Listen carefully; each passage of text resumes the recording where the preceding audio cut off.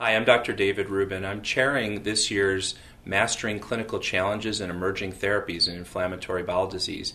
This is the annual meeting we have in Chicago every July, and it's always a terrific meeting. This year is no exception, with some wonderful visiting faculty and expert lectures to teach us on the latest updates in inflammatory bowel disease. Joining me is Professor Jean-Frederic Colombel, who is the director of the IBD Center at the Icahn School of Medicine, Mount Sinai in New York City. I'm really delighted that Jean-Fred has joined me, and we're going to talk a little bit about some of the new things happening in IBD. So welcome, Jean-Fred. Thank you. I really enjoyed your talk today. You started us off today with a keynote on treating to target in IBD. Can you just explain briefly how that's emerging as the way we should think about mastering IBD? Okay, this is quite simple. The starting point was that we now realize that IBD are progressive diseases, meaning that the goal of treatment is not only to treat symptoms and improve quality of life, is to block the progression of disease towards complications, fistula, stenosis, and surgery, of course. And in order to do so, I always say there are three basic principles which are key for managing patients with IBD. The first one is early. You need to treat the patients as early as possible, because we have a lot of data showing that if you catch the patient at the beginning of his disease or her disease, you will be able to control the disease much better. The second concept is the concept of treat to target. What does that mean? That means that you need to treat to a target that you know is associated with long-term better outcomes. And in IBD, we have defined this target as a composite of clinical remission and endoscopic remission. And the third concept is a concept of tight control, meaning that in order to keep in target, you need to monitor the patient very closely, not only based on symptoms, but based on biomarkers. So in clinical practice, it's quite easy. When you start with a patient, first, you need to be certain that he has active disease based on objective data. Then you discuss with him about the target, and then you monitor the patient. And if you see that you are not able to reach the target, then you need to optimize or to switch or to do something. If you are on target, then this is fine and you can continue. And I think it's quite easy, and the patient actually like a lot this concept. I would agree with you. So let me unpack this a little bit. Let's start with the treating early. Part of the challenge we face in Crohn's disease, as our colleagues know, is that patients often have had disease for a while before they come to diagnosis. So what do you think about how we're getting patients referred to us, or what do you mean by treating early? Because we may not be able to get them diagnosed earlier when that's happening in the community, or frankly, people are living without knowing they have the disease for a long time before they even have noticeable symptoms. I completely agree with you. I think this is even more so in Crohn's disease than in UC, which is often more brutal. And actually, there is a long preclinical phase of Crohn's disease, as we have recently shown. But this is hurting me so much, like you, David, when we see patients with a 4-year history, 5-year history of Crohn's disease who have not been treated as they should have been, And the first point is to shorten the time between symptoms and diagnosis. This is where we need education of patients and of general practitioners as well. So raising awareness. And we've seen some of that with some of the direct-to-consumer marketing. And the red flag initiatives that we have done with IBD, meaning that it's a list of items which is very simple for the GP to look at. And for a patient that the GP is seeing with non-specific symptoms, he can just check this list, and if there are more 3 red flags, then the likelihood that this is IBD is very high. We just did an analysis of a large database at the University of Chicago, and we found of 100 patients who had been given a diagnosis of diarrhea and iron deficiency anemia, only 8 of them got evaluated properly to look for IBD or celiac disease. My point. Yeah. So just to get to the next level, you also mean, of course, treat effectively early. Treat right? Effectively early. And of course, this is where it becomes difficult, because as we know, David, our patients are so heterogeneous. So it's not possible to treat the patients with the same therapy. Some patients, as we discussed today, will never progress. So we shouldn't treat them with top-down. We will over-treat. Some patients are this kind of, I will even call sometimes malignant Crohn's disease. You can give anything you want, they will be refractory and they will recur and so on and so forth. The problem is that we have no definitive tool to predict the course. Corey-Siegel has this very nice predict tool that we are starting to use in clinical practice. Right. Very often right now we are relying on our clinical nose, as I always say. We have the same items. For instance, when the disease is extensive, when you have perianal disease, when there is severe endoscopic lesions, these are all criteria for a top-down treatment. So this is the first point. Adapt your strategy to the prediction. And then what you discuss at length today, but this is not yet ready, will be to pick up the right drug for the right patients. And this is all about prediction of drug efficacy, and unfortunately we are just at the beginning of that. Yes. So in the second point you made, choosing the right target. So you very nicely summarized where we think targets should be. And I like how you emphasized some individuality of targets depending on the patient type. But for our viewers and our colleagues, what should they be thinking about? What's the target for Crohn's disease in a treat-to-target strategy and for ulcerative colitis? I think so we have to differentiate the target and the goal. The goal is the same. The goal is block disease progression, avoid surgery and cancer and so on and so forth. And we believe that in order to do so, we need to reach the target. And in Crohn's disease, it's a combination again of clinical remission and endoscopic remission. The definition of endoscopic remission may actually vary according to patient. In UC, it's a combination same of clinical remission and endoscopic remission. But maybe we should go even further. And this is based especially on your data, showing that maybe we should go even beyond to histological healing in order to get the best long-term outcomes. So where the rubber meets the road, or where the challenge actually occurs, is you have an asymptomatic patient who's doing well, yet you have a marker of inflammation, whether you've looked with a scope or used a CRP, whatever it might be. And that's probably where we have a blind spot. I agree. Because when the patient's feeling well, they're less likely to want to escalate or intensify therapy, and the physician is worried, frankly, about a potential side effect or toxicity. So how do you find the balance there? What do you teach our colleagues? So I think the most important teaching point is that all the decisions to start, to optimize, and to stop, as you discussed as well, should be based on objective criteria. I think this is key. So not only, again, symptoms, but biomarkers, endoscopy, and so on and so forth. So imagine that you have a patient doing well clinically, but you see that you monitor the biomarker, which is quite easy. CRP in blood, calprotectin in stools, like every 3 to 6 months. And you see that, and you have the reference value from the beginning for this very patient. And you see that the biomarkers are creeping up. This is a red flag. So I think you should repeat, exclude other reason for high CRP, for instance, an infection. And then if you can repeat, and then this should be a trigger for a new colonoscopy or cross-sectional imaging. So I've always described that there were 3 things needed in order for us to adopt this and feel more comfortable. The first one was understanding the data and outcomes with subclinical inflammation, or allowing patients to live with inflammation.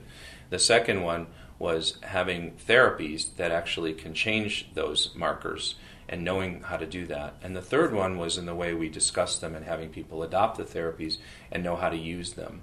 And so you're the first author and helped to design the very nice CALM study, which looked at a specific algorithm of escalating therapy in Crohn's disease. For those out there who are listening and learning from us, how do you escalate therapy? What is the general steps that you take to move patients along? Is it that you jump to a different class? Do you have to, or is it much more complex? So when you are not able to reach the target, then you need to basically know if you will try to optimize or to switch. And we are all doing the same, meaning that when this is where you can add new tools for monitoring, such as drug TDM, for instance, drug monitoring. If you have not reached the target, you measure levels of the drug and antibodies. If the levels are low, you can try to optimize. If you are not able to reach the target despite good levels and no antibodies, then I think it's time to switch. Or you can use some combo therapy. We are just starting to use combination therapy with biologics, actually, which is an interesting topic as well. So this is the way I'm doing it. And we've talked a little bit about the idea that patients are more likely and more comfortable optimizing than switching when they're asymptomatic. Yes. But many patients are not truly asymptomatic. They may be feeling better, but they don't get to a point where it's under good control. Right. And the analogy, maybe it's a poor analogy, but is if we monitored and managed diabetes only when the patient had complications, we would be missing the entire strategy of managing diabetes. And so tight control and understanding this is important. I agree with you. And David, I'm sure you have seen those patients who have symptoms, but they are so used to these symptoms normalization that they consider their life as normal. They may have 5-6 stools per day, 2 stools per night, but they say, okay, I'm fine. No, you are not fine. This is not normal life. Well, we have to tell people to have high expectations and to expect more from us and to expect more from the way we do this. Let's shift gears now. There's been some new therapies we talked about today. There are a couple of new therapies now available. Of course, in 2016, we had the advent of ustekinumab as an IL-12/23 inhibitor for Crohn's disease. And just this year, we had the approval of tofacitinib as a JAK inhibitor to treat moderate to severe ulcerative colitis. How are you using these therapies in your practice? This is a difficult question because it's about positioning. So right now in Crohn's, we have basically the anti-TNF family, anti-integrin with Vedo, and ustekinumab. Okay? So how can we position? I always use a very simple algorithm. I'm looking at efficacy, safety, practicality, and cost. I think these are the four. That's exactly what I look at. Yes. So when you and the problem with except efficacy. It sounds better when you say it with your accent. And I don't say practicality; I say convenience. Convenience. Sorry. No, no apology necessary. So the point is that as far as efficacy is concerned, we have no head-to-head study. There is this meta-analysis with network meta-analysis comparing drug, but I'm not a big fan of that. So it's difficult to pick up a drug based on efficacy. Safety, we certainly have some data showing, for instance, that vedolizumab and ustekinumab may be safer than the anti-TNF. So this could be a reason to choose one of these drugs in older patients who had past history of infections, comorbidities, and so on. And then practicality, because some patients will prefer, or convenience, some patients will prefer IV, some patients will prefer sub-Q, and then cost. And my problem, I must say, in this country is that coming from France, for me it's still difficult because very often the positioning is driven by cost. Yes. Because it's driven by insurance and so on, and very often, as you know, I don't know how it's in Chicago, but the insurance will not allow you to use, for instance, ustekinumab first line, which will make sense. It's happening all over the country. Which will make sense. So something very important now is a new era of oral drugs. And the first that we have, of course, is tofacitinib. I think this will change the game for 2 reasons. The first one is convenience, because it's an oral drug, and I believe a lot of patients will like that first. And the second point is flexibility, meaning that you can take the drug and stop and restart, because there is no risk of immunogenicity. So there are also a lot of arguments to think that maybe we should use tofa first line, for instance, in some patients, even though it works also very well in anti-TNF refractory patients. So all this game of positioning it's very tough, because very often you will not be allowed or able to do what you want. And in the absence of head-to-head study, the payers will always say we have no criteria to choose. Well, they selectively choose to use data when it exists, and when there isn't data, they selectively choose to tell us that there are no data, and then they make recommendations that we ultimately know are related to cost. Yes. And it's direct cost to the payer. It's not about cost savings downstream or cost effectiveness. And so that's part of the challenges we face here, and it's a big problem.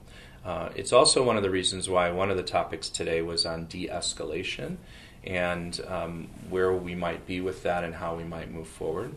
And part of that approach to thinking about patients in that regard, and I know you've thought a lot about this and written about it, had to do with monitoring patients. So in a stable patient with Crohn's or UC who's doing well, I'm not necessarily asking you when you de-escalate, but how do you monitor that stable patient? Because the implication of treating to a target is that you want to make sure that they stay on target. Yeah. And it's not correct to believe that just because they're on a stable therapy, taking their medicine, which is already something we have to assume, that they're going to stay on target. So how do you monitor? So I think this is a key point. And as you mentioned this morning, this is one of the most frequently asked questions by patients. And as you alluded to as well, there are basically two possibilities, either to stop or to de-escalate. So my problem with stopping is that the experience that we have so far, even though there are very few prospective studies, there are no control study. We are doing the first one with our European colleagues. The problem is that most of patients who stop will relapse. For instance, with azathioprine, we did a study long time ago in patients who are doing very well after 4 years.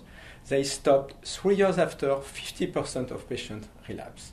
In the story trial, after 7 years, 70% of patients had to restart something. So I'm not very convinced about stopping. Stopping basically will mean cure because no disease and no treatment. Maybe in a subgroup of patients who have been started on a very strong drug early, maybe it's possible to stop. But look at our friends rheumatologists who are always ahead of us. And they are very skeptical now about stopping because what they have seen is that the disease is creeping up. Right. But as you mentioned this morning, and actually you did the first study with 5-AZA, de-escalation could be also a nice way to go.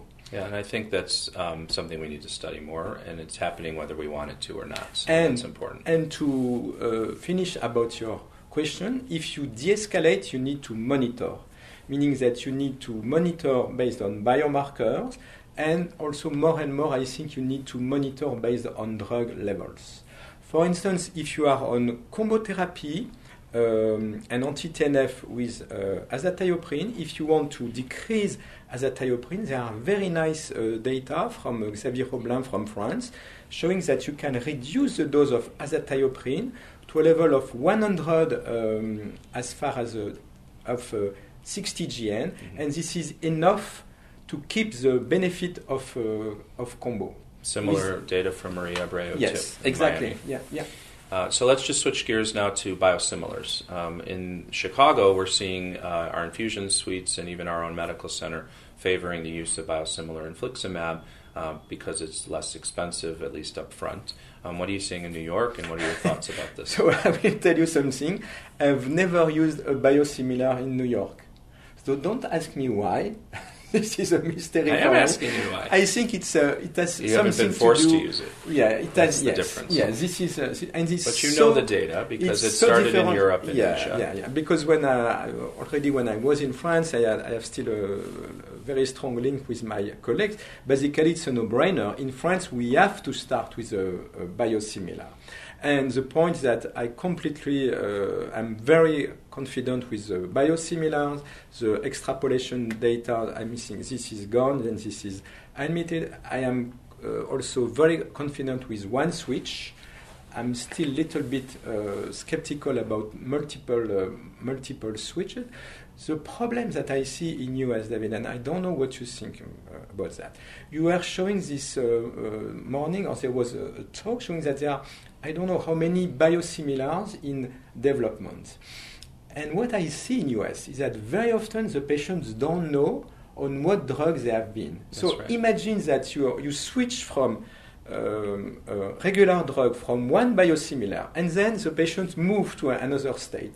He will be switched maybe to another one, and very often he wouldn't know. Not just the patients. So I've actually, when I've given lectures on biosimilars, I've emphasized that if a patient developed anti-drug antibodies against the originator, and then you want to cycle them to another drug in class or switch mechanisms, but then you call the insurance company and they tell you, no, we have a special this month on the biosimilar to the originator, that what people will miss, and this is a new concern, is that the antibodies against the originator are going to cross-react with the biosimilar, and that could be life-threatening. Exactly. And people don't know this, and that's why it's absolutely essential that there be communication. It could be life-threatening, especially now, because they are also pushing these home infusions. We're not Imagine allowing that you will have, this is big in New York now. Well, so this is a challenge we face. So we have to keep driving home the evidence and educating our colleagues, which is maybe a good place for us to wrap up. Yeah. I want to thank you for visiting beautiful welcome. Chicago, and I want to thank all of you for